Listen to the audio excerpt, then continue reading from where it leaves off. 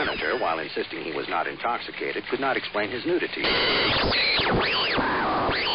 I'm not normally a praying man, but if you're up there, please save me, Superman! Let's face it, this is not the worst thing you've caught me doing.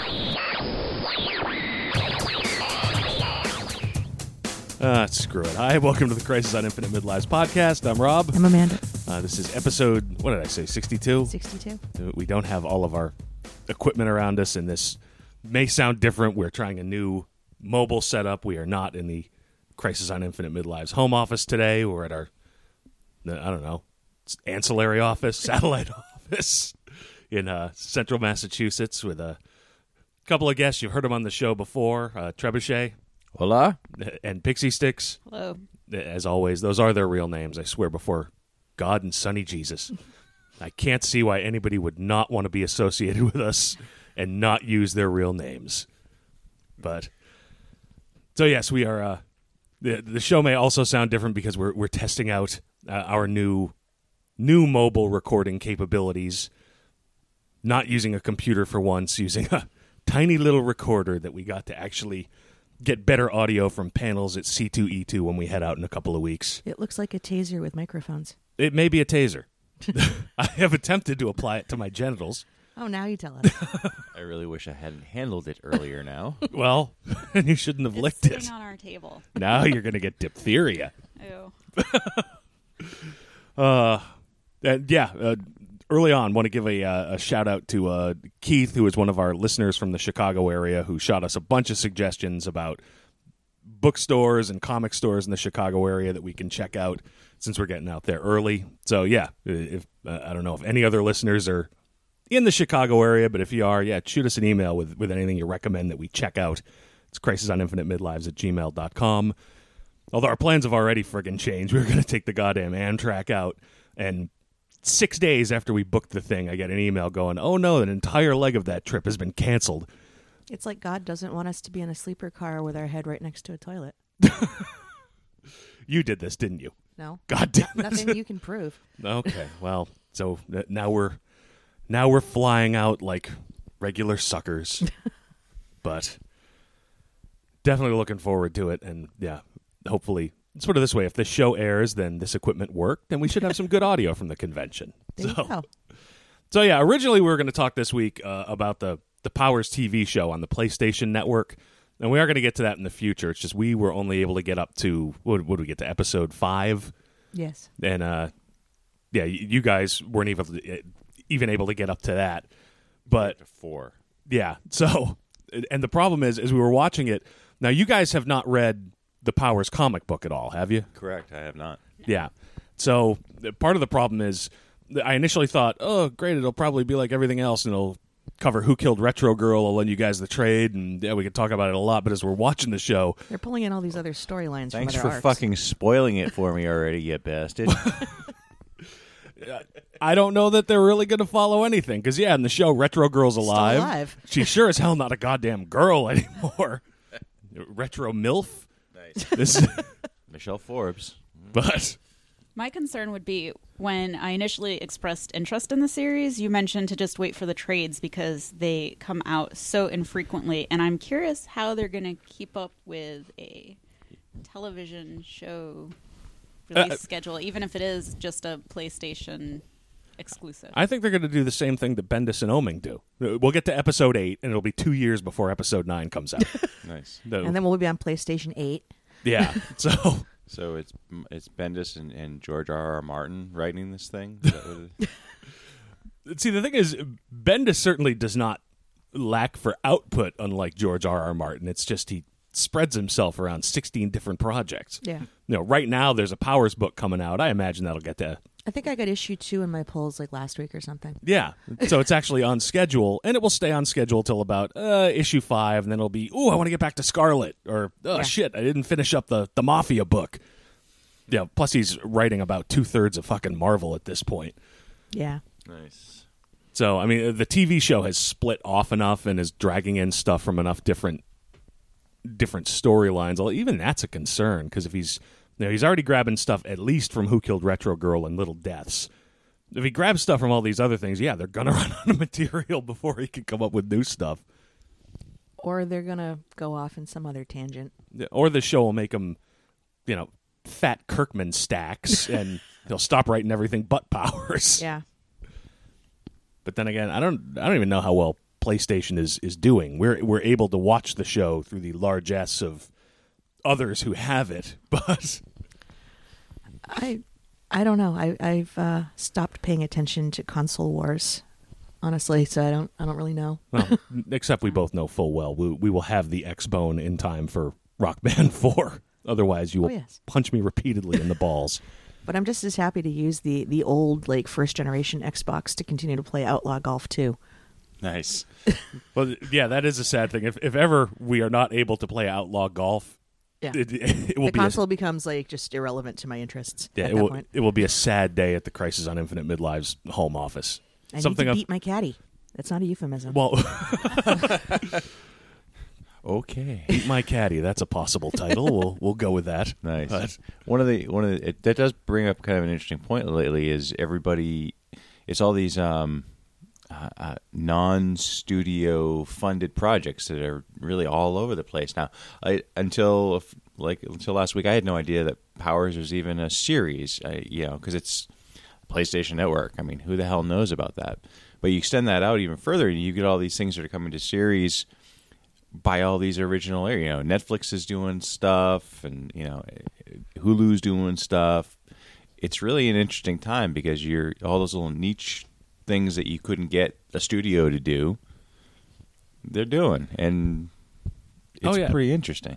It's interesting, and it's awesome as long as you have access to those platforms, which we've been pretty lucky about so far. And do not fucking call us next weekend, because the minute we get home from our respective day jobs, it's Netflix and is there caffeinated beer? There can be. I'll drop No-Dos into my fucking Yingling. I don't care. I think you just need to Irish up your coffee. That's fine. I am capable of that. But yeah, it's going to be Netflix completely. Next week's show will just be a bleary-eyed, stuttering, mumbling fucking mess because we'll have done a slow. It'll be your 30th birthday party all over again. You'll have a pot of coffee and a 12-pack of Guinness. I hope it won't be like that, because then I won't remember Daredevil at all. So that won't work out. But yeah, I mean, it is cool that there's an avenue for all this stuff in one way or another. I mean, you guys we're not much in the way of Indiegogo contributors, or I did the Goon contribution, and I think I'm still paying that off. But what was the thing you guys were telling us about, the Nathan Fillion, Alan Con Man? Now, what is that? Because I have heard a little bit about it, but I don't really know what it is. It's a little show they're going to do, although it seems to have progressed into a larger show with all the contributions. That is about a couple of guys who were on a show about outer space, and their show is canceled. Well before its time. And, one of them has gone on to be successful in movies, the other less so, and makes a living going to conventions. So they completely pulled it right out of their ass. No experience. Yeah, those fucking idiots. You're supposed to write what you fucking know. What are these people thinking? So, but yeah, they've managed to get a good number of people onto the project. Gina Torres is signed up. I've been lost in work for the past week, so I have not read any of the updates in my email. They're really expanding out. They're going to actually probably turn into something pretty unique. So basically, it sounds like maybe the entire cast of Firefly, except for Adam Baldwin, who might be in his underwear shrieking at female gamers someplace or whatever he's doing now. I would assume so. With the tinfoil. Yes. Tinfoil jockstrap. We don't have the sound effects here, but just imagine this Bill Murray. I want you to protect your balls at any cost. Yeah, so that sounds like it's interesting. The other one, and this may just be me because that's just me, but the other one is an Indiegogo campaign that I just contribute to. It's the Super Troopers 2 one that I am all over. I loved the first one. I don't think I've ever seen the first one. See, Oh, dear I'm God, out why here. would you say such a thing? Wait. Can we back up? Now it Pooper has Troopers? to be viewed. Pooper Troopers. Jesus. Bunch of Philistines. Do you guys have a pen? We got to start writing some of these titles down.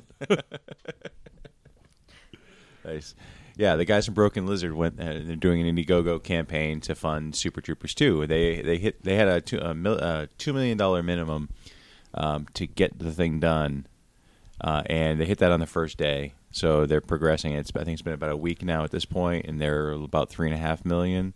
So they're kind of progressing to getting that made. So that should be entertaining. You know, I joked about the Goon thing. That really is the only Kickstarter I've really contributed to. But that was only 3 years ago, and that was really the first thing where Hollywood or somebody was trying to get something big made. And even then, they were only looking for $250,000, and it took almost the entire 30 days. And there was a lot of uproar at the time because it was, well, Jesus, David Fincher's attached to the Goon. Why doesn't he just write a check? Why do we have to write checks for it? And it really is amazing how in just 3 years, these things are popping up and able to fund at the level of $2 million friggin' dollars. Well, they finally figured out that they have all these insane fans, even these little tiny shows or whatever, but they have a very rabid fan base. It's bigger than you'd think. So even if they hit them up for $10 a piece, it adds up real quick. Yeah. You know? Yeah, I think Veronica Mars was probably the big That was really the tipping proving point. one. Yeah, that was the one that said, yeah, this can actually work at a studio level, you know, to be able to produce something that's of a high quality from essentially donations. And yeah, that was the first one that really, because what did they want? $2 million, and they wound up getting like 5 or 6. Yeah, I thought it was more than that. It's I had to possible. look it up, but I thought it was significant, significantly more than that.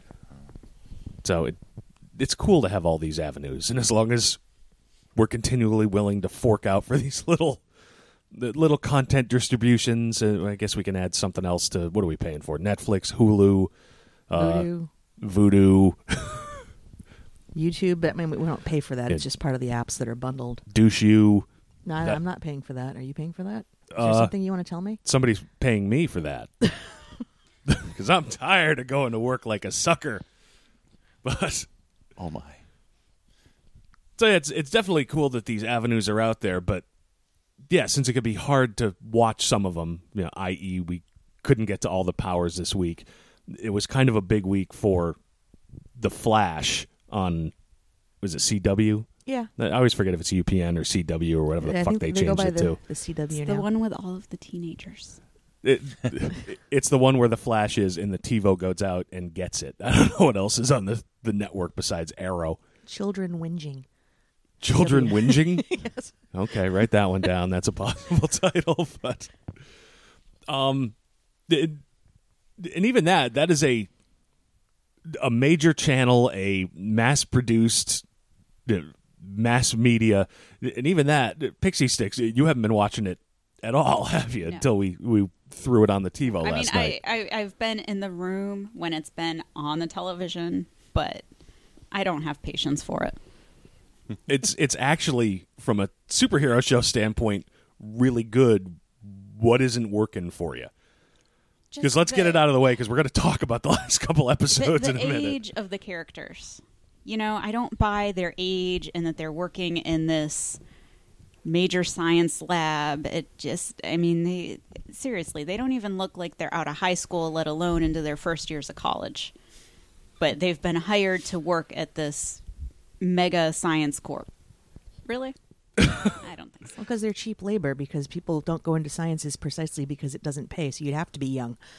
Well, yeah, and in superhero universes, working in a lab like that means you're going to be exposed to terrible radiation, and you either become a superhero or grow 3 tits out of the back of your neck and start holding up banks.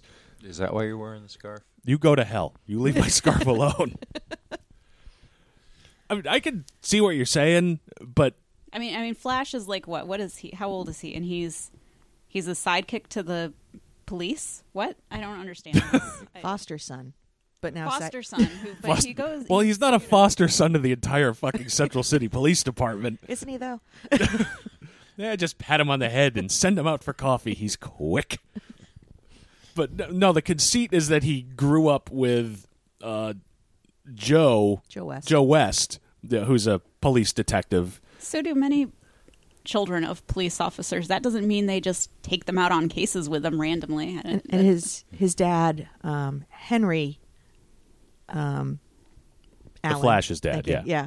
Yeah. He's in prison, but he had been a scientist of some sort, so it was in his blood to get into this sort of squint stuff, to use Bones terminology.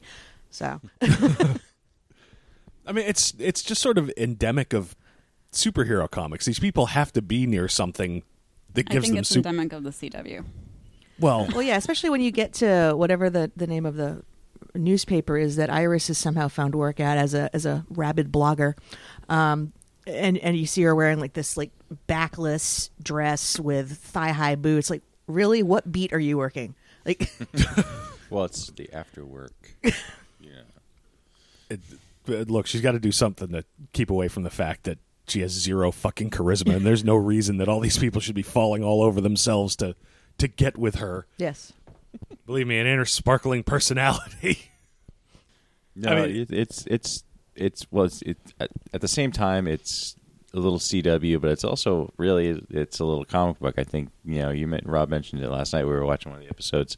They got to have some kind of drama, and it usually comes from the comic book angsty, young person place.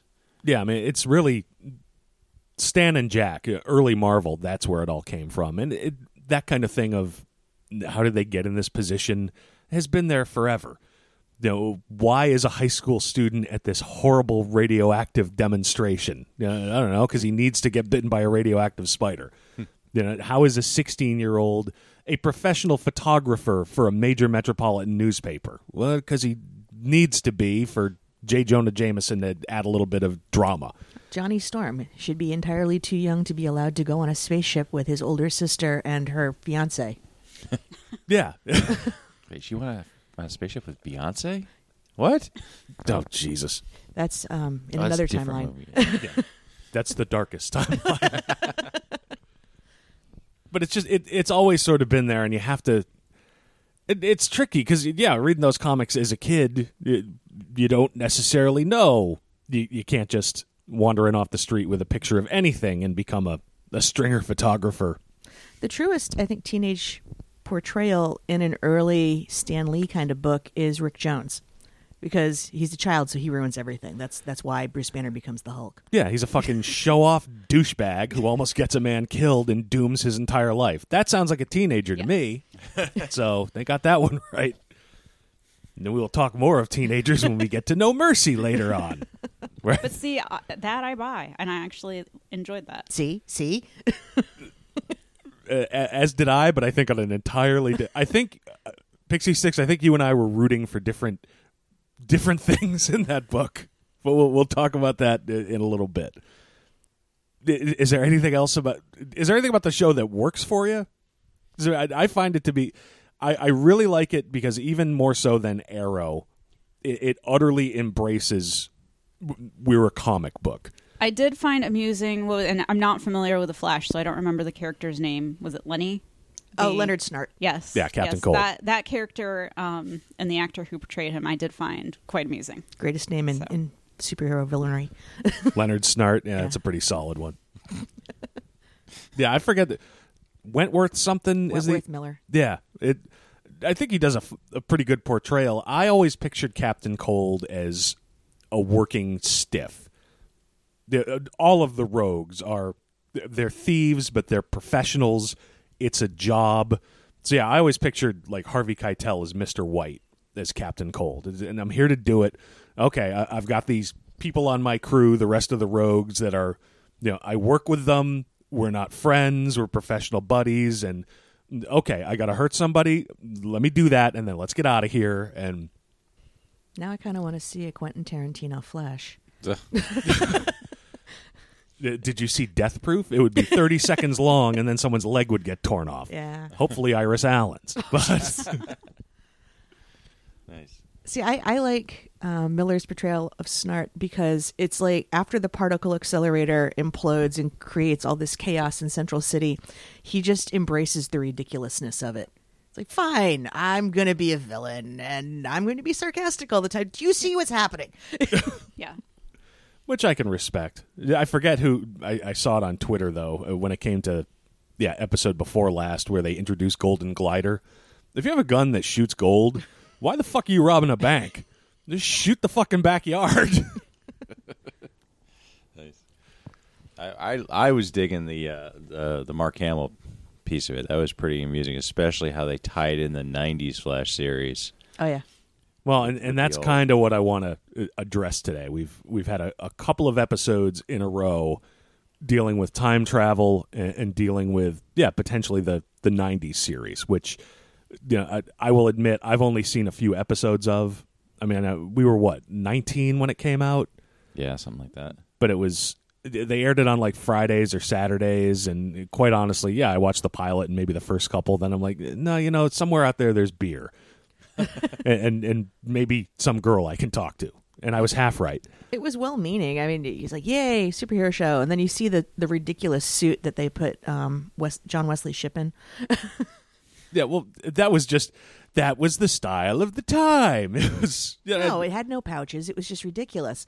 No, it was too early to be pouches.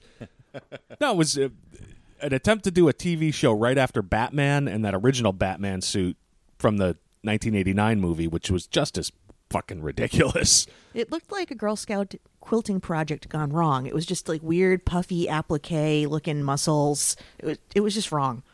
But of course it was wrong. The first Batman suit was wrong. Most when it comes to superhero costumes, I don't think anybody got any right until maybe Iron Man.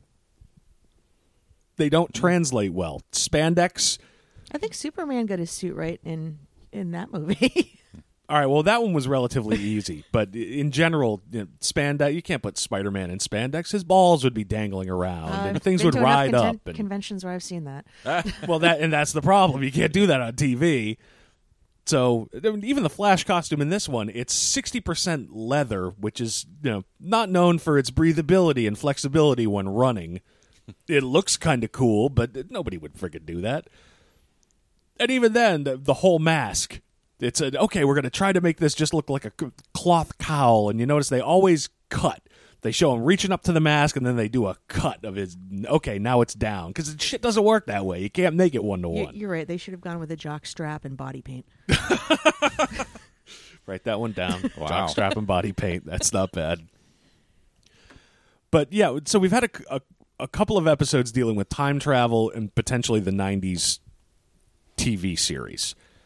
Now, Amanda and I definitely have theories about what this might mean, and certainly they have teased. And that was the other cool thing, before we get into any primer-level mindfuckery. The post-credits teaser of The Flash, I hadn't even really noticed, between Flash and Arrow, with the ancillary characters they've been coming up with over the past season or so, they really have just about the entire goddamn Justice League on TV, minus like the big three. The big three and Aquaman. And nobody wants Aquaman. Except Jason Momoa, who fucking needs this, man. Otherwise it's construction work. It's all he's got. I mean, a finale with Firestorm and Atom and Green Arrow and Black Canary, that's you basically at the Justice League. That's pretty cool. That is pretty cool. You just need some variation on Starman or a member of that extended family, and you've got everybody that was in, Cry Justice. Oh, God. Cry for Justice. Cry for Don't Justice. bring up Cry for Justice. Look, I don't think America is ready for the Mikhail Tomas Starman. And a talking gorilla. So No, we're gonna have we have a Grodd. talking gorilla. Shit. All right, so maybe we're almost ready for it. But Or maybe something happens to him in the radioactive lab and he turns into Gleek. Oh God. Yes. I will cut you. I will come across this table, and only one of us is getting back up. Pixie Sticks was asking about the fucking Wonder Twins, and I almost puked. I think they showed up on Smallville in an episode, but Did really? yeah. Because Smallville, the last 3 seasons, I tuned out except for the Jeff Johns episodes, like with Booster and Yeah. with the JSA. No, You they- watched that a hell of a lot longer than I could They started stomach to it. go pretty far afield. I'm pretty sure the Wonder Twins showed up at some point, and Mixelplick. Nice. No. Not in the same episode. I could deal with Mixelplick if you do it kind of right. Grant Morrison it up and make it didn't. clear that this kind of... No, they fucked it up. Ah. There's a reason I don't have that DVD set. After Pa Kent died, if you lose Bo Duke, basically you got nothing left. It's all gone. Are you okay? Yeah, that's a hard nut. But all right, so back to Flash. Trebuchet, how do you think things are going to go forward? We've established at this point, and spoilers, by the way, we've established at this point that Professor Wells is actually the Reverse Flash. We kind of knew that anyway, but now it's okay. He's taken over for him, and he's got some kind of plan to get Barry's powers to get back to the future. But we've seen time travel happen. Do you have any thoughts about how this is going to go? Honestly, I don't. It's a really interesting play on the old time travel trope, in that now we're not only dealing with time travelers, we're dealing with body snatchers. Yeah, I hadn't thought about the body snatcher angle, but yeah, it's another classic. It's an interesting setup. It'll be really interesting to see if they can pull it off and have it make sense.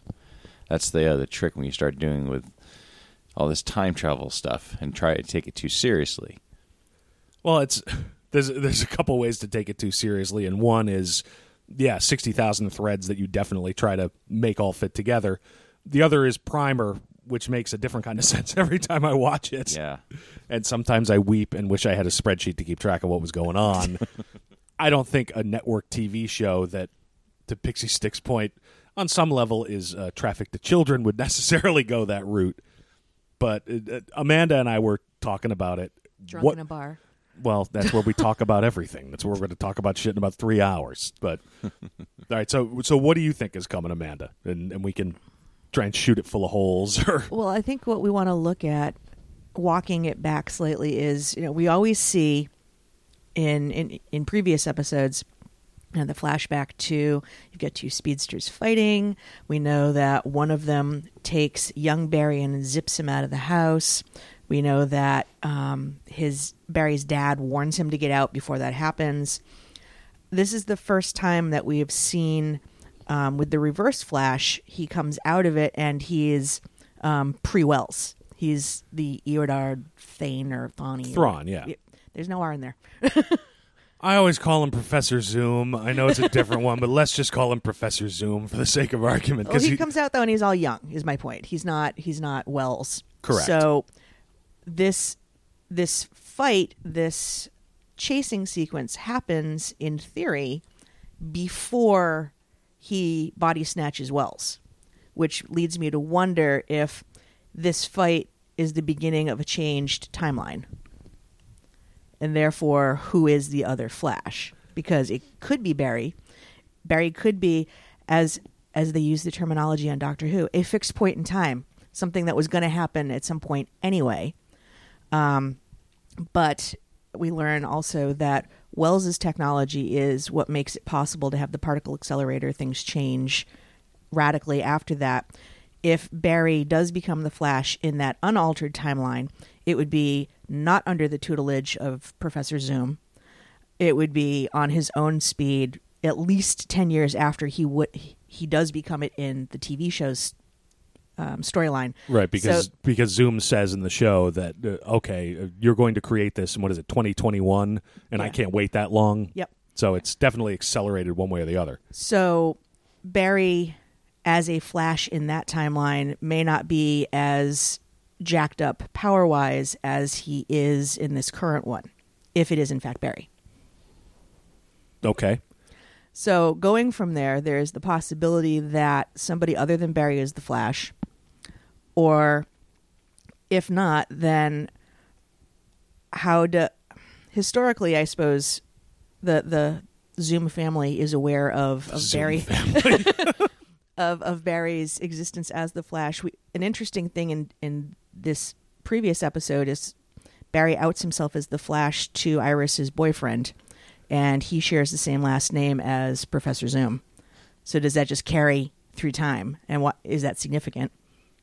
Yeah, that's a possibility that everyone in the Zoom family knows that Barry Allen's the Flash. I suppose you could pass that secret down through the ages. And we know that Eddie isn't happy with Barry because he's been hitting on Iris. So there's the beginning on just the teen angsty level of just nursing. Like, you did this to our family. You screwed things up.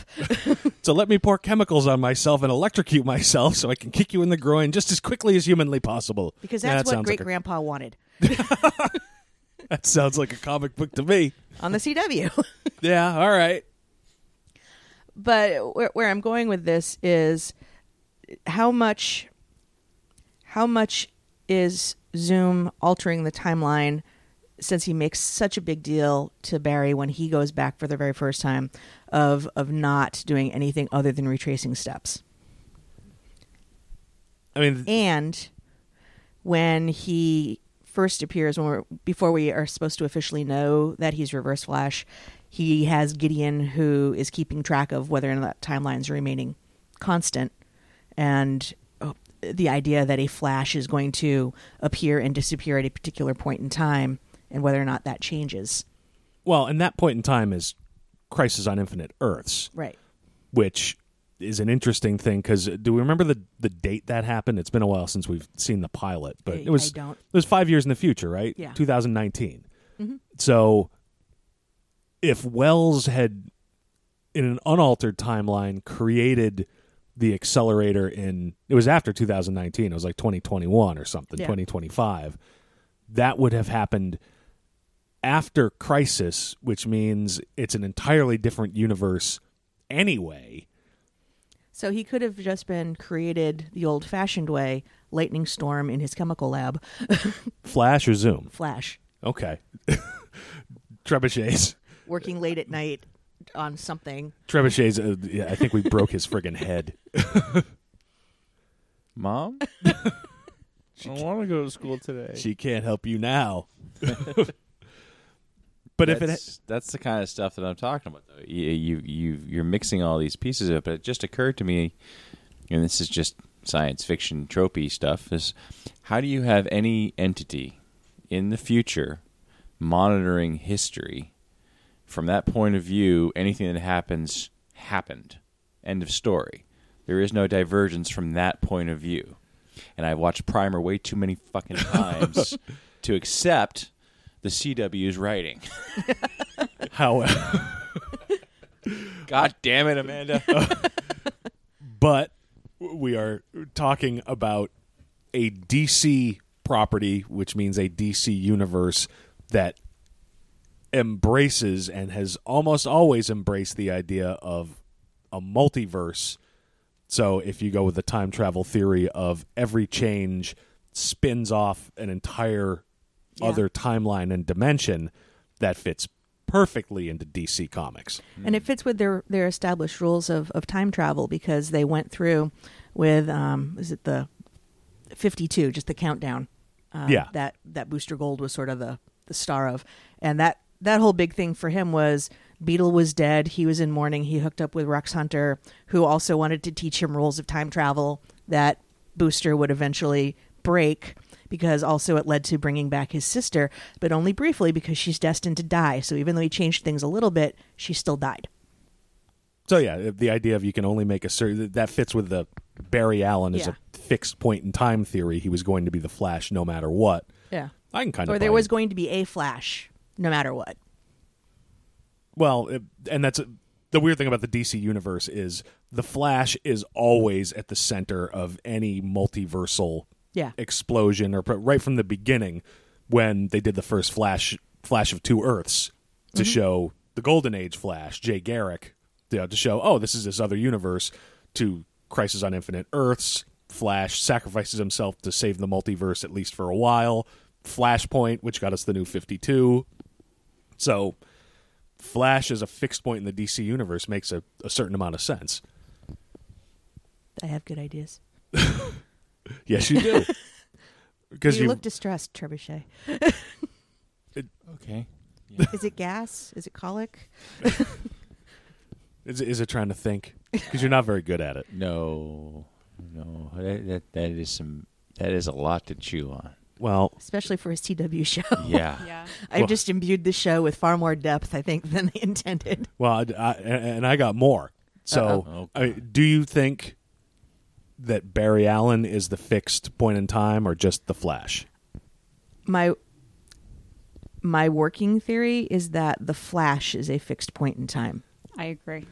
Because I think, and I could be way off, because I tried to pay close attention to they slowed down that battle between the Flash, a Flash, and Professor Zoom, Thrawn, whatever, Theorn, Thud, Professor Thud, Prawn? Professor. Oh, go to hell. Professor Prawn's an entirely other show. Okay. Yeah, it's on Japanese TV, only late at night. Champagne. Oh, Jesus. So I tried to watch when we watched it last night, and I couldn't really make out who was under the mask. But I think that Flash was Barry's dad. Go on. I think the 90s Flash show is going to be put into continuity on this, and I think it was Barry's dad, who was played by the same guy who played him in the 90s show, that was that Flash. Interesting. And here's kind of the reasoning behind it. In a couple of episodes in a row, we've seen the effect of time travel and how it can spin things wildly different, like in the death versus survival of Paco and minor stuff, followed immediately by Tricksters, where we show Mark Hamill was the Trickster about 25 years ago, stopped by different means, but the same guy. And in that episode, we've got the idea of Legacy, Trickster's son, to take over for him. Yeah, I think the Flash from the 1990s show tried to stop Zoom, 10 years ago in this particular timeline? And screwed up the timeline. No. No, it Wasn't was more than that, because if Barry's supposed to be 25, it would have been about 17 years ago, because Barry was 8. Okay. Either way, wasn't able to stop him. He got his son away, but was arrested and put in jail, which would keep him away from any accident that could have made him the Flash. And now it's a completely different. So he severed his own timeline of being the Flash and put Barry To sort save of Barry. Yeah. Because if it was Barry going back to save his mom and he's got one last second to do something, why save himself? Yeah. Except that would be at his own. So he'd be sacrificing potentially his child self in order to save his mom. Potentially. But If if we're it, talking tricksters and time travel, I would like for Q to show up and torture them all. Well, interesting that you should bring that up. Not in this story. What was the art you just showed me? Francavilla art that was Green Lantern and the Enterprise. oh yeah, they in the just background? announced it at WonderCon this weekend. There's going to be a Green Lantern Star Trek crossover. What? Yes. Yeah. And I can't dial it up right now, but I'll show you the art. And it was interesting to start with, because basically it's a big Green Lantern logo with the Enterprise flying through it at an angle. But somebody, it might have been Jeff Johns, pointed out on Twitter, said, take a look at that picture and see what's not there. And there's a void in the star field in the shape of the Federation logo. Huh. So we definitely have, there's another case of multiverses and things happening and not happening. Yes. I'm not the biggest Star Trek fan in the world. I like it, but that one looks like fun, particularly since it looks like the old Enterprise. Yeah, it did. You know, cocky Hal Jordan and fucking Captain Kirk. Yeah, I kind of want to see them throw down. That'd be fun. Ryan Reynolds and Chris Pine. Oh, for fuck's sake. Yeah, here's the picture. It's on Kotaku. Nice. Yeah, or even better, Guy Gardner versus Picard. Oh, They that would drive go each other poorly. insane. Oh, that would be awful. Nice. But yeah, I mean, to get back to the Flash, there's got to be holes in that theory. Anybody want to try to shoot any in them? Don't all talk at once. I don't think I'm capable right now. But that is really interesting, mostly because you're right. I hadn't paid attention. I did not realize that The actor was the same guy who did the Flash in the 90s. Oh, yeah. He doesn't look the same as he did, but now that you mention it, Which one of us does? I do. I'd have to lose about a third of me to look even remotely like I did. But that makes a hell of a lot of sense, especially where they are actively tying in stuff from 20 years ago into their own canon. So that is an interesting concept. Because, yeah, and I'm just going back through, I took drunken notes on the whole theory when Amanda and I were arguing about it in the bar a few days ago.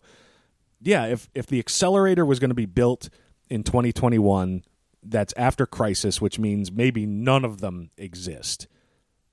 So there'd almost have to be a Flash before Crisis. Yeah. But if the accelerator wasn't created until after Crisis, it couldn't have been Barry necessarily. So it'd have to be somebody else. And certainly not a Barry with the same level of power that he is demonstrating now, because nobody would have taught him how to run quite that fast. Yeah. Oh, and fucking Tina McGee was in this show. Tina McGee's in this show. And Tina McGee was... Amanda Pays. Yeah, and that character in the TV show was the John Wesley Shipp Flash's version of Dr. Wells, who was trying to teach him and built the suit for him. And here, Wells wants to go after her tech. Yeah. So here, she's in the same universe, same name, same person, wound up in a different place. Because what would have happened is if 1990 John Wesley Shipp Flash fought Reverse Flash, was unable to save his wife but saved his son and was imprisoned, that Flash's timeline stops. That Flash's timeline potentially never happened. Because we also have never addressed... So Flash came back. Where is he? Wandering around, and we don't ever see him. So we don't ever see him, and it's not really referenced at all except for the Tina McGee character and the Trickster in this latest one. Yeah, and it would also explain why Mark Hamill would be willing to come back to shoot an episode of this little CW show, while he was probably busy shooting a little sci-fi movie somewhere. It would imply maybe he's got more of a future in it. Yeah. His work was just restrained enough. I mean, there was a certain amount of scenery chewing, but there were a couple of moments when he was just getting into just the character and not quite emoting the Joker, but enough. And I just want, for your consideration, just underneath the scene. I don't think anybody's going to get an Emmy for playing the Trickster. He should. I mean, I suppose you can look at the Joker in The Dark Knight and Heath Ledger's Oscar. He won for that, right? I don't know. I'm pretty drunk on Oscar nights. I don't, because it's a night, but yeah, I mean, I really think that battle with Reverse Flash, where Barry is saved and his mother is killed, eliminated the original Flash's timeline, but it still existed. It's just now, okay, we're in this different place. So it allows them to reference, and as much as you can honor a bomb 1990 TV show, honor what was done there and say, yep, that's a thing that happened, while still moving in their own direction. And that's more of a Chris Pine Star Trek where, okay, this event happened, so everything that happens from here on out, all that stuff happened, but now it's a completely different thing. And I think it's kind of interesting if that's the way it goes.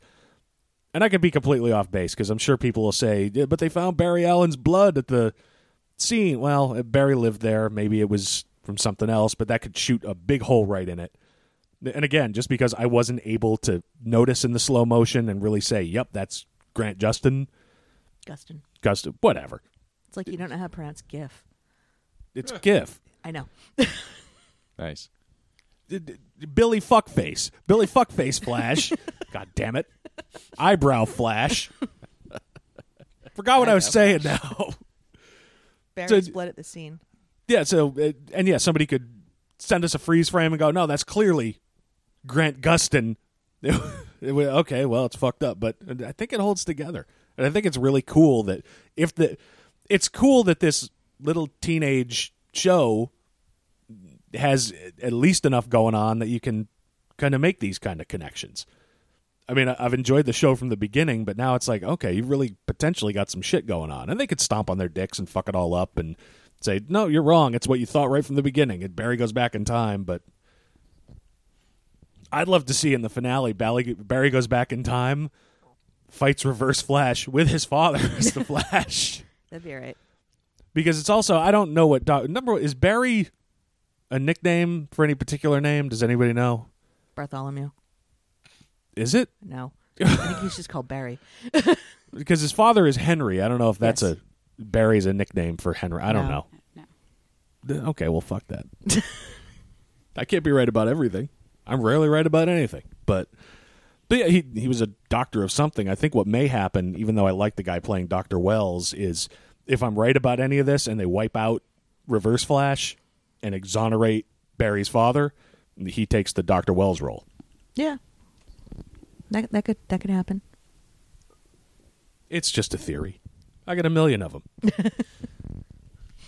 them. Okay. I mean, can anybody want to shoot holes in it, or we could just leave it at that and go talk about comic books? I think you have to leave it at that for the moment because, like, you're Talking to the microphone.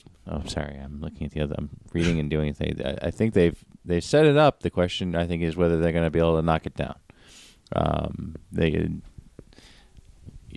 I can't find anything to say otherwise in your theory. However, it is the CW. That is true. So the writers on that are probably working for scale. At least for the moment. John Wesley's ship might be showing up for a hot meal. It's hard to say. It's true. And I never thought I'd reach the point in my life where, wow, the biggest name on this is really Mark Hamill. Son of a bitch. No, the likelihood is they'll find some easy way out, and Barry, being younger, will somehow have held in his cells more of the Speed Force than Wells, so he's able to zip back to his future, leaving Wells stranded in the past. But I also would wonder if they would want to leave on an ending that would perpetuate this loop, which leads to Wells, Zoom murdering Wells, because that's not justice for Wells. Yeah, and I think it's pretty clear, just based on the flash forwards, the teaser images that we got from future episodes. Well, I say it's clear, but it's at least strongly implied they find Wells' skeleton. So he's well and truly dead, at least in this timeline. And that could shoot holes in the entire thing. If he goes back and they're able to stop him before killing Barry's mom, and it turns out that John Wesley ships that Flash's dad was never it could shoot holes in all. Like I said, it's just a theory. I'm making this shit up as I go. I don't get paid enough to take this fucking Inquisition, you sons of bitches. Pretty colors. I think you just channeled the writer's room at the CW. It's possible. Call me, don't call me. I shouldn't be allowed to write anything longer than a dick joke. But Flash dick joke. That'll Okay get to us have kicked off. plot holes. People with golden guns robbing banks. Yeah, but it's a comic book. I'll accept that all day long. I'll seek it out. I'll pay hundreds of dollars a week for it. Well, Cisco somehow made that gun, which means somehow Cisco has cracked alchemy. Isn't there a Dr. Alchemy somewhere at the DC Rogues Gallery? Yeah, but it's not Cisco because he becomes Vibe, and that's a whole nother set of sadness. Please, God, don't let him become Vibe. Son of a bitch. I like him as he is. He's awesome in this show. Don't become Vibe. Okay. Friends don't let friends become Vibe. Nice. All right. So those are our theories. I think the show has definitely moved into an area that it was not to start with, and it's always been fun. So Yeah. where it was always something, oh, okay, that's on tonight. That's cool. I'm actively looking forward to it. So fuck it. Let's talk about some comic books. Okay. Which comic book do we want to talk about first? We got 3 this week. I think we should start with Doctor Who because we've been talking about time travel. All right. So this is, I think it's just Doctor Who, the Ninth Doctor, number 1, written by Cavan Scott with art by Blair Shed.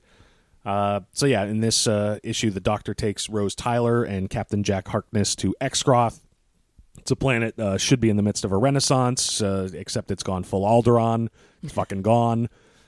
TARDIS gets picked up by a ship loaded up with what looks like Space Marines from Warhammer 40,000. They manage to escape custody just in time for the Space Marines to get attacked by Space Centaurs. I swear to God, the British are very fucking different than you and me. Anyway, so Rose picks up tachyon inhibitor, which I think is a technical term for MacGuffin. Doctor makes a friend, then there's an escape just as the ship blows, except then he realizes he forgot something kind of important. So, yeah, thoughts on this book? It was nice to see Eccleston back, even if it was in print. Yeah, I've said before, if I have a Doctor, it's Eccleston. That's half why I was like, yeah, okay, pick this one up, because we don't normally follow the Doctor Who comics. Yeah. Because it feels like there's 4 million of them. But well, there's one for each of them. Yeah. okay. So, I mean, the comic book in part serves fan service for those that feel they have a Doctor. And so you follow that comic. Well, which is smart marketing, I suppose. I don't know. For me, the first thing that jumped out at me reading this, on the very first page in the bottom panel, the first depiction of Rose Tyler, she looks kind of like a grinning monkey. Yeah, something funky's going on with her mouth she's there. got I can't very figure British it out. teeth. She going looks like on there. some kind of significant Yeah, there's chromosomal some sort defect. of growth or something. It's not just the teeth. Yeah, that's probably... In general, beyond that, most of the depictions are not bad. You can tell who everybody is, but...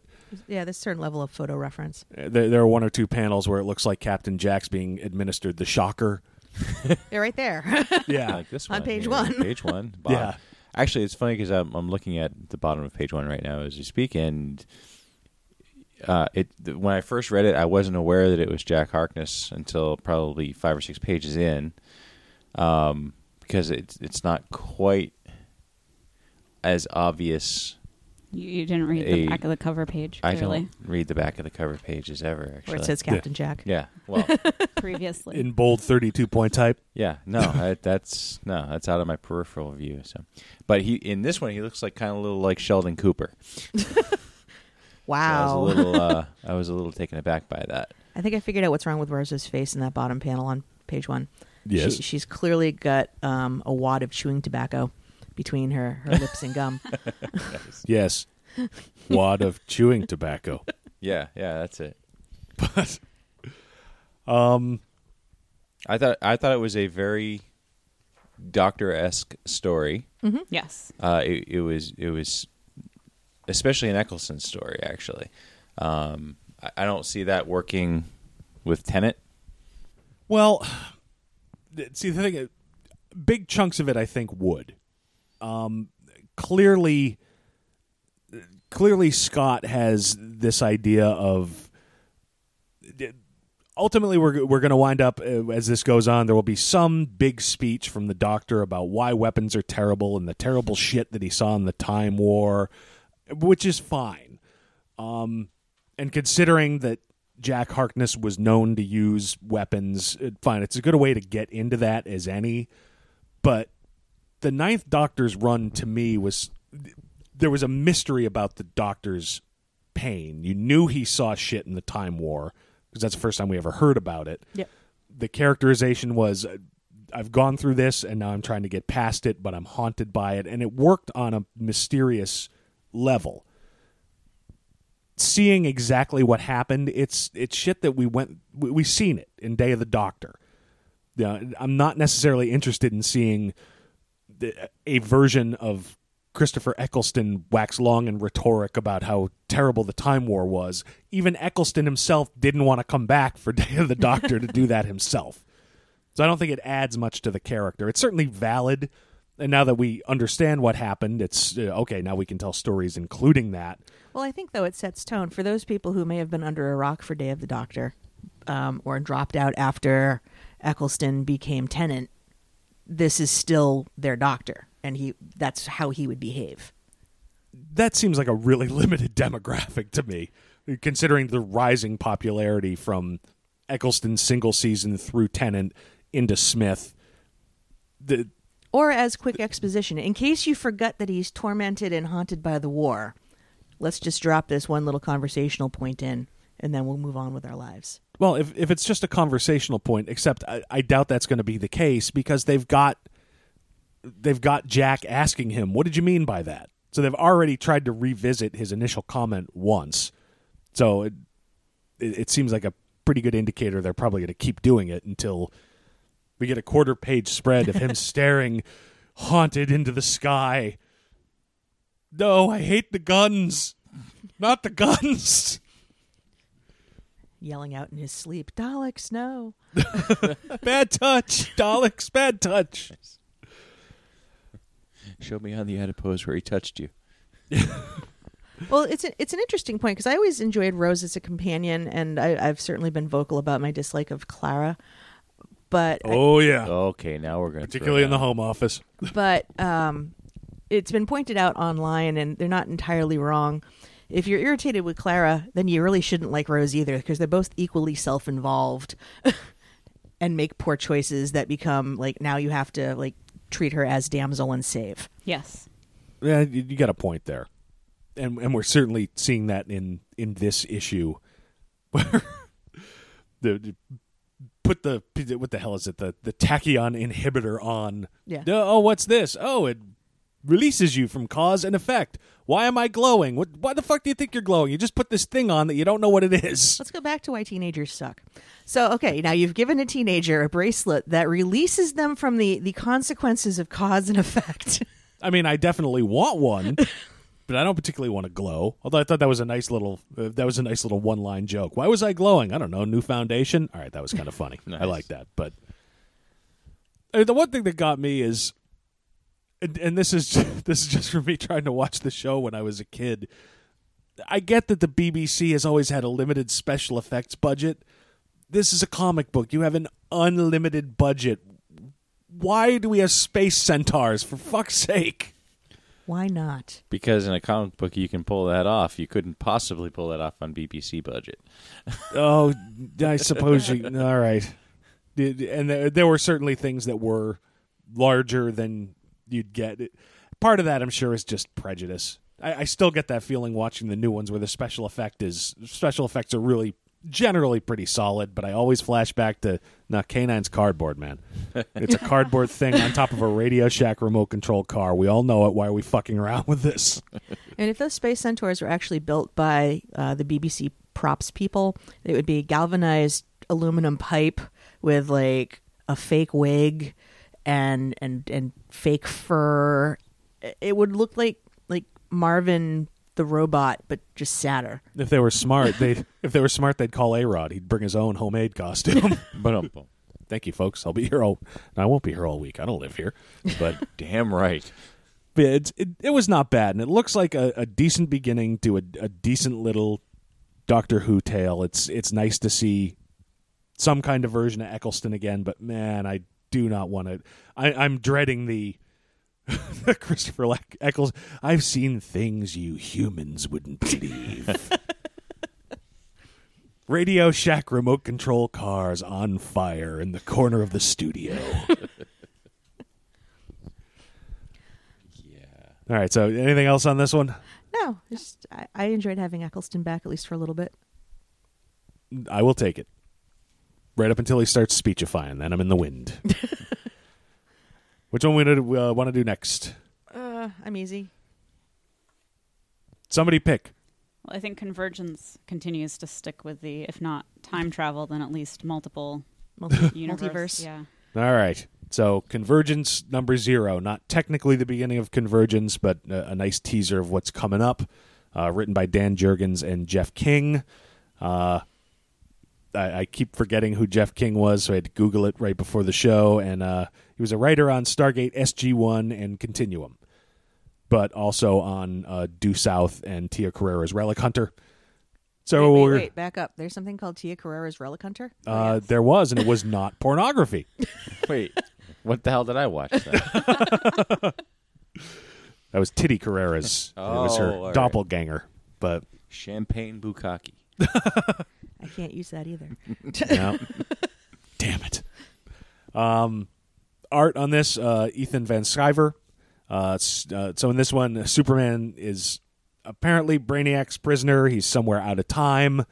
Brainiac has been testing Superman and erasing his memory over and over again. Maybe because Superman always seems to defeat death, and when universes die, he's always like the last one standing. So Brainiac shows Superman moments from pretty much all of DC's history and cities from every known DC universe, wants him to pick one, except maybe it's not Brainiac, it's actually the living planet Superman's on. Then there's some master that's a universal god machine that's gone for the New 52 Earth, and I'm really not entirely sure what's going on in this. I blame Grant Morrison somehow. I'm not going to bullshit you. I've been reading DC Comics since I was 5 years old, and part of the cool thing about this is because I've been reading DC for a while was some of the older stuff that was shown in here or at least teased. You know, we've got the multiple depictions of Brainiac, that just sort of change almost panel to panel, which I initially thought was cool because it just seemed to be a thing that was happening without Superman noticing, except I went back and reread it, and the very first one, he sort of said, "Who are you? Where's the first guy?" Kind of ruined the effect for me, but it was still nice to see all those depictions to remind how long this character's been around. And I like the big Escher sort of depiction of multiple cities on that double-page spread. Because, I mean, just in one, I picked out Golden Age Superman, the Daily Star building, the classic Daily Planet from pre-Crisis, Earth S for WHIZ, so that's Shazam's world, the Mangled Statue of Liberty, that's Commandi's world. A couple other pages, we've got the Statue of Liberty with a swastika, which is Freedom Fighters, the Earth X, I think. Honestly, the big Luthor-looking building, the L, the penis-shaped building. I don't know what that's from, but that's the Earth Penis. Earth Penis? Yeah. Trebuchet lives on that world. He just comes to visit us from time to time. But so I mean, it's nice to see some of these things that I haven't seen for a long time, and as a tease for some of the stuff that might come up with Convergence. I'm looking forward to seeing a lot of this. I must be because Amanda and I told the owner of our local comic store we're doing the full New 52. Give us all the issues of Convergence. I want to see everything that they do to see what comes out of it and make some choices. Yeah. But, I mean, Pixie Sticks, you've not read a ton of DC Comics. No. And have not read a ton of New 52. Did this do anything for you at all? No. No. I mean, you know how I feel about the whole multiverse thing. I can't. It's all a big marketing scam to sell more books, in my opinion. It's not your opinion. That's exactly what they're fucking hoping for. So again, it's one more thing I don't have patience for. The multiple timelines, the multiple universes. And also I was confused by where is this piece of equipment that Superman is chained to. Was very confusing. There were a couple of I don't know. Is it part of this giant Brainiac's body? Like where I don't understand what he's attached to. I'm speculating here. I think what Jurgens and King were going for was sort of this particular frame here. Is he attached to this giant robot's crotch? I don't know. No, that's Trebuchet. God damn it, keep up with it. And I think he was going for sort of the disjointed Manchurian Candidate feel of bouncing from situation to situation, almost psychedelic. How did I get here? There's nothing here. Oh, there's water. How did I not notice that? So I don't think we necessarily have to figure. I don't think we're meant to figure out, okay, linearly he starts here and moves to here and moves to here. Clearly there was a jump, and that did throw me. You turn the page and he's all right. Now suddenly he's fucking chained to something. But once I sort of decided, okay, this is what the effect is going to be, it bothered me less. But I can see how that would be a problem because it jolted me the first time I turned the page and saw it. So I'm just fixated on the idea of he's a parasite on Brainiac's crotch. Yeah. I think super crabs. I think we all agree. Yeah, super crab. Super crab. I'm gonna write that down. Super herpes. It's a space herpy. I mean, one thing that struck me is Superman's kind of a dick in this. Yes. He's constantly shrieking, "You have to send me home. You can't do this. Just punch Brainiac in the face instead of trying to figure out what's going on. Just blast away with his heat vision." He wasn't a fun Superman. No. Just trying to punch his way out of every situation, which always... And again, with the New 52, they've tried to fuck around with Superman. I think Jeff Johns and Scott Snyder with Superman Unchained did a lot to roll him back more toward classic, but I suppose this is somewhat At New least he's not going 52-ish all Super Saiyan characterization. here. Like Super what? that new power that he's got, where apparently he can like just sort of like Oh, the go Nova. solar flare. Yeah, and then he's just a normal Joe for 24 hours. Yeah. I would be super flaring in the toilet every morning so I could get properly drunk in a bar without my metabolism fucking it up every night. As opposed to the weird manual flaring that Trebuchet does. Rob, you seem to have melted your toilet again. It's the 7th toilet this week. Sorry about that. Fix it while I'm at the bar. So, yeah, as pure nostalgia, some of this stuff worked for me. But, yeah, as a story, again, I've been reading New 52, although I've not been necessarily following Superman closely because Scott Lobdell was writing it for a while. But I did read most of Superman Doomed, which I think this is an interlude toward. And I still had to stop and go, when did this happen? What version of Real Docs are we talking about? You know. So, yeah, I mean, for new readers like Pixie Sticks or even lapsed readers who sort of tuned out of the New 52, you know, I think they're going to be going, I'm not entirely sure what this is. No, I mean, it felt for me, you know, not reading really much in the DC universe. It actually felt a little reminiscent of the most recent Sandman issues. Okay. Where it's a similar sort of thing where there's multiples of him and trying to figure out what's going on and why he's dying. And yeah, so it felt that there was a little similarity there. But well, if you're going to lift, I guess lift from the best, although yeah, the latest Sandman is not doing nearly as much for me as I was hoping for. Yeah. But so beware what you wish for, because eventually there'll be new Miracle Man. shit. But I mean, yeah, as a nostalgia machine, it was not bad. But I mean, looking forward to Convergence, the last few pages of this issue are, okay, here are all the universes we're going to be touching. There's fucking 9 different Gotham cities we're going to be seeing. Yeah. Which is fine, but there's only 5 metropolises, and Superman is the oldest character they've got.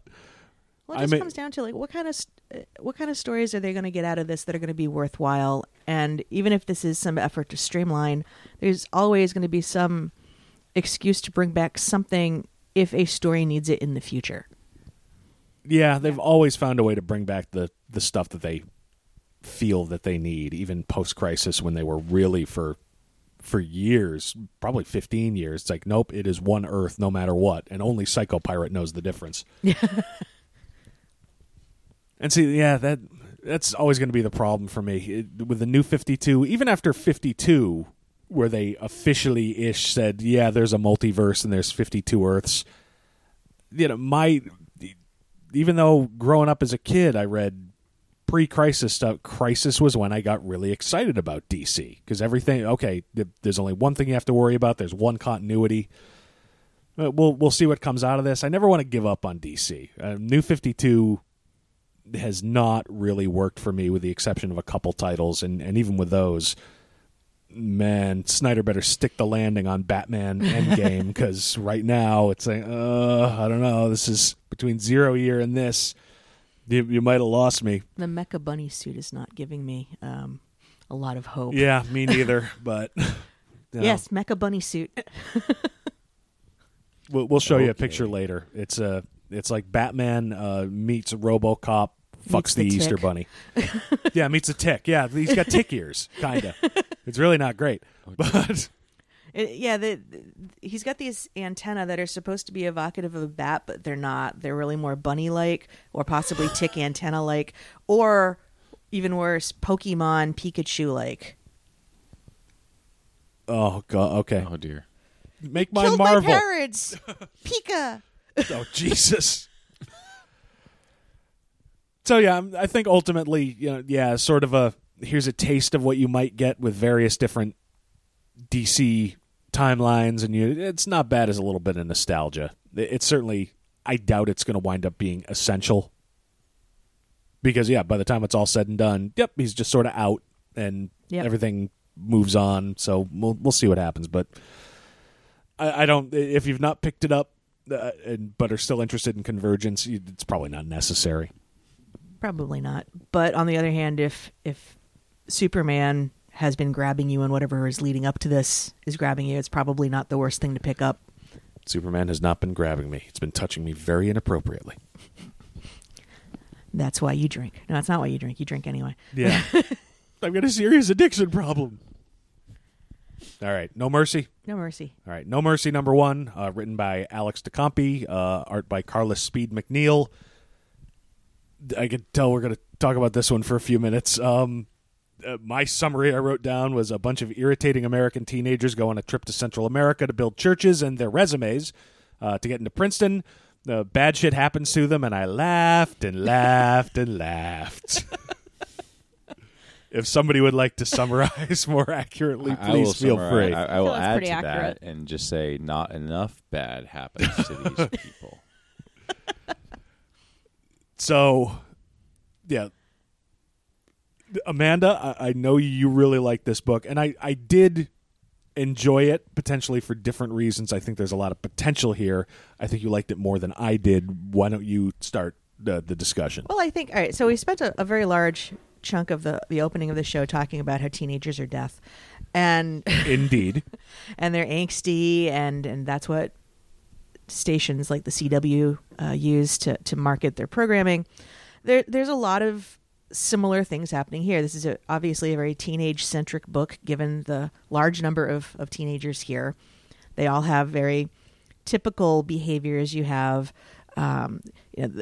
the kids who are just there to build things for their college resume.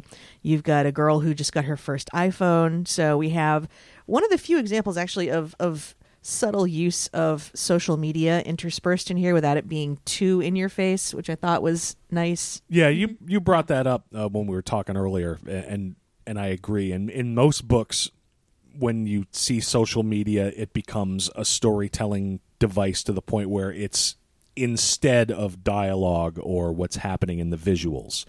Whereas here, it's just sort of, it enhances and comments, but it's really sort of happening as much in the background as anything else, which felt more realistic. That's the way people, reasonably well-adjusted people anyway, treat social media. It's a thing to comment on your life, not let me describe my life here so I don't have to speak. Well, and in a little bit of a tragic sense, this girl is going down a rabbit hole of, this is my first Twitter. And it's like her thought balloons, like where everybody else is having conversations, she's just tweeting. Actually, as thought balloons, it works pretty well here. So, but given what ends up happening, spoilers, there's a horrific bus accident, and this girl's older sister ends up what appears to be critically injured. So the last moments leading up to this, she was not actually connecting with her sister, the human being. She was going down the social media rabbit hole. Right. And in a sense of karmic justice, she busted her fucking iPhone. Yes.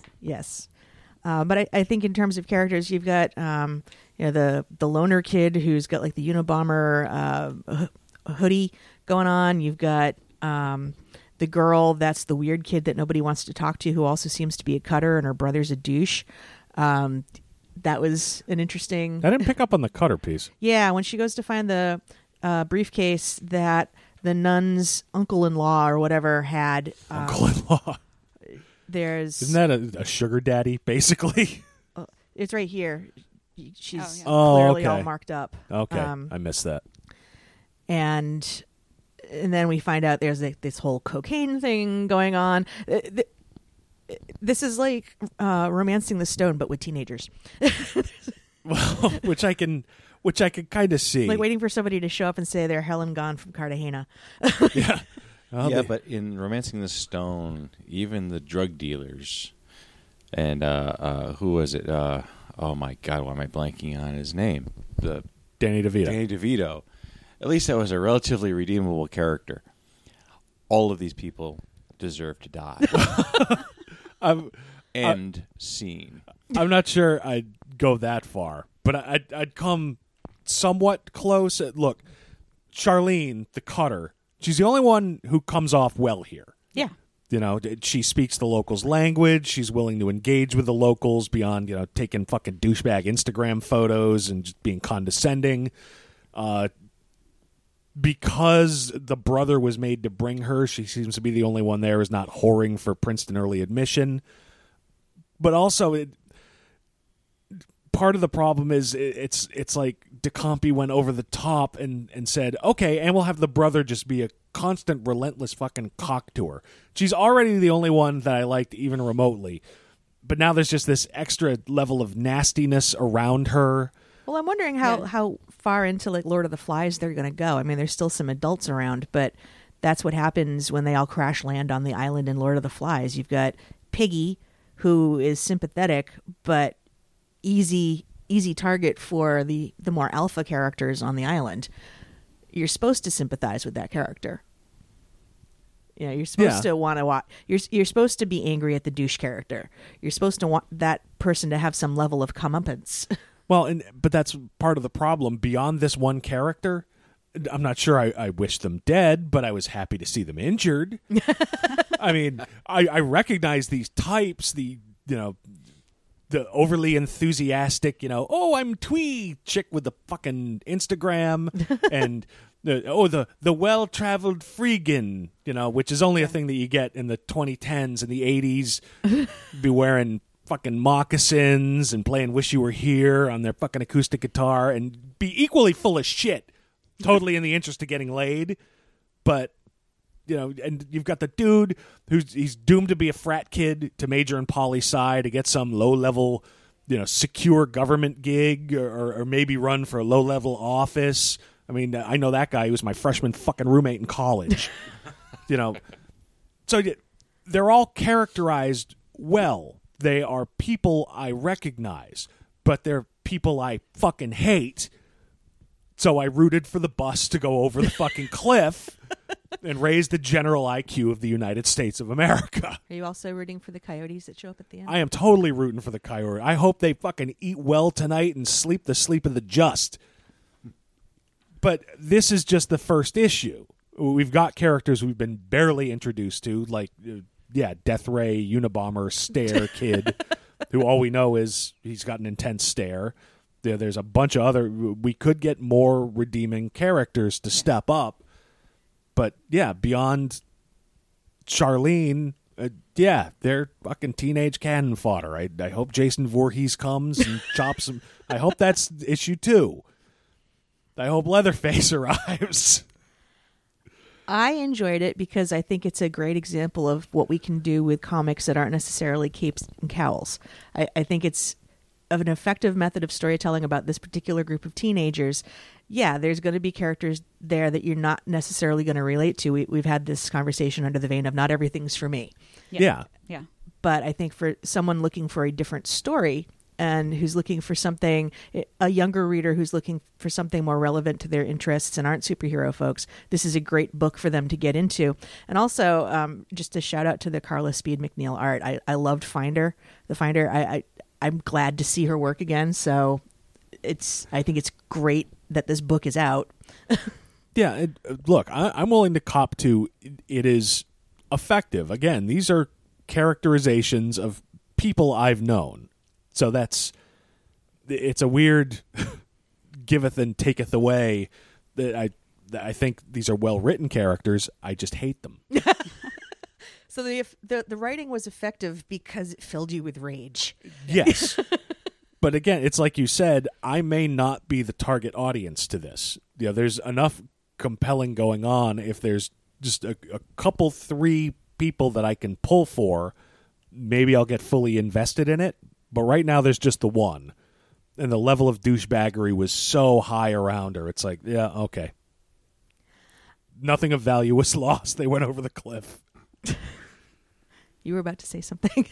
Well, the other character that I did not notice anything. Do we have a name for this? Let's see. Deshawn.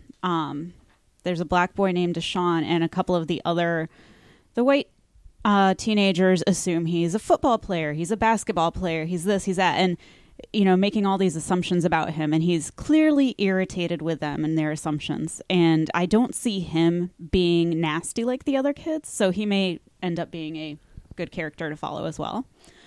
But also the letter at the end by the writers I thought was interesting. They talk about what they were setting out to do with this comic, and I think they accomplished it really well. The line here about teenage girls interacting outside of a school classroom, and how it was the most dramatic and heart-stopping moment on earth, and how that's the way things are when you're a teenager. Yeah.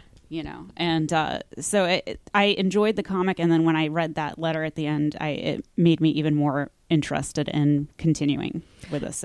And it's in the right context. You would expect that level of teenage drama in a story about teenagers. You aren't expecting necessarily that level of teenage drama in Star Labs. So yeah, and they're on they are on a summer trip to build up their resumes for college, and doing things that actual teenagers do. Mm-hmm. So. And for me, having been a chaperone on trips with teenagers, the paragraph where they talk about the element of American exceptionalism, there's nothing more cringe-inducing than finding yourself in a restaurant in Rome with kids demanding extra cheese on something that has been crafted to be this balance of it's good food. Stop asking for things. Just eat your food. Well, I have not been a chaperone on a trip, but I have been a teenager on a trip. And it's safe to say that if I could go back in time and standing on a table and waving your hands, hoping to get a waiter's attention. Yeah, if I could run at light speed and go back in time, I saw my own train going off a cliff, I wouldn't save me. And maybe that's part of the problem. Maybe it's okay, I can I remember being like that. Yeah, at least some of them. We gave the kids 2 hours for free lunch. Go do what you want. You can. They all went to McDonald's. Now, granted, I'm the one going off to a cafe on like Stone Lake at a Palazzo, whatever. I'm screwing this up. Thank you. I'm looking at things that have like brains on the menu. I'm ordering that. They didn't have it, but I ended up getting like an affogato with scotch and vanilla ice cream, which was pretty cool. As long as there's booze involved, that's fine. But I like to believe that I was quiet in what I was looking for. I wasn't being that American, I hope. At least before the scotch. You don't know me. Extra cheese on my scotch. All right, extra cheese on my scotch. But that's this also for me. It's like there memories that come back. It's like, oh, you're doing that again. Stop doing that. That thing you're doing. Stop doing that. To me, it's a testament to how well written these characters are. My reaction to a large part of the book can be boiled down to the moment Freakin' Kid said, "You have to come to me with Burning Man. You'll get it." And I almost shrieked at the page, "You're history's greatest monster. I'll fuck your holes!" This is why we go to a bar on Halloween rather than leave you there for the kids. Yeah, it's probably not a good idea. It's a weird position to be in. The characters were well written. It is an interesting scenario. I'll check in for another one or two. Show me a couple redeeming characters, because I look back at myself as a teenager and I'm disgusted, but there were worse than me. Show me some that were better than me, and okay, maybe I can pull for you. But I mean, yeah, right now just a bunch of entitled Americans with cell phones. Yeah, let the coyotes feast. And it's also not an exposition heavy story. This is very character driven. So that's definitely also a plus in its favor. We're not getting a lot of front loading of story. Yeah. But again, the step back, if I read it and it's like, nope, I hate all of them, that's fine. All right, this isn't for me. There's a lot to admire here. It may just not be something that is meant for me to read. That's okay. I think it's great that we started this episode having differing points of view on, say, The Flash, both equally valid and are ending with differing points of view on No Mercy and Indie Book that are also equally valid. Yeah, except with the Flash, nobody screamed, "I'll fuck your holes." I don't know. Still time this week. Yeah, all right. Anytime Iris is on, you get very angry. All right, yeah. Put her on the fucking bus. Just roll it over with her fuck me boots and her blog. Just strap her in the back and push the bus over the cliff. All right, so I guess there's some continuity between the two with me. That works. All right, you're not going to call for an all-out fridging. You're just going to stop short of put her on the bus. I don't want her killed to motivate Barry. I want her killed to free him, to cleanse him. And to free yourself. That's it. This show's going off the air. We're canceled. All right, anything else on No Mercy? No, I think it's a great book. I think people should pick it up. All right. Anything else, or should we wrap it up? Because it is Easter Sunday, and is. everybody has things to do. So, Okay. And we're at about an hour and a half, so I think we're good. All right. So, yeah, I don't know where you found this episode, but you can always find us at our home website, crisisoninfinitemidlives.com. We are on Facebook. I don't know the link to it, but you can find a link off our homepage. We don't do a lot there, but we certainly get messages there if you want to reach out to us. We're on Tumblr, crisisoninfinitemidlives.tumblr.com. We are on Twitter. We are. You'll never remember. I don't, so just spit it out. At Infinite Midlife. At Infinite Midlife. We are on iTunes. If you found the episode there, do us a favor. Shoot us a review. Give us a rating. We'd like to know what people think about the show. We are proud members of the Comics Podcast Network. Anything else I'm missing where we are? TuneIn Radio. Yeah, we can be found on TuneIn Radio. And I guess that is about it. So, yes, thank you to Trebuchet and Pixie Sticks, as always, for being part of the show. I appreciate it. Hope you guys had fun. That was great. Get your shit and get out of here. Okay. Done and done. Oh, yes, and you can email us at crisisoninfinitemidlives@gmail.com. But otherwise, that is it. This has been episode 62 of the Crisis on Infinite Midlives show. I'm Rob. I'm Amanda. Thank you for listening. And I shouldn't have drank all that water. I've had to piss for like the last 45 minutes. Champagne bukkake. And scene.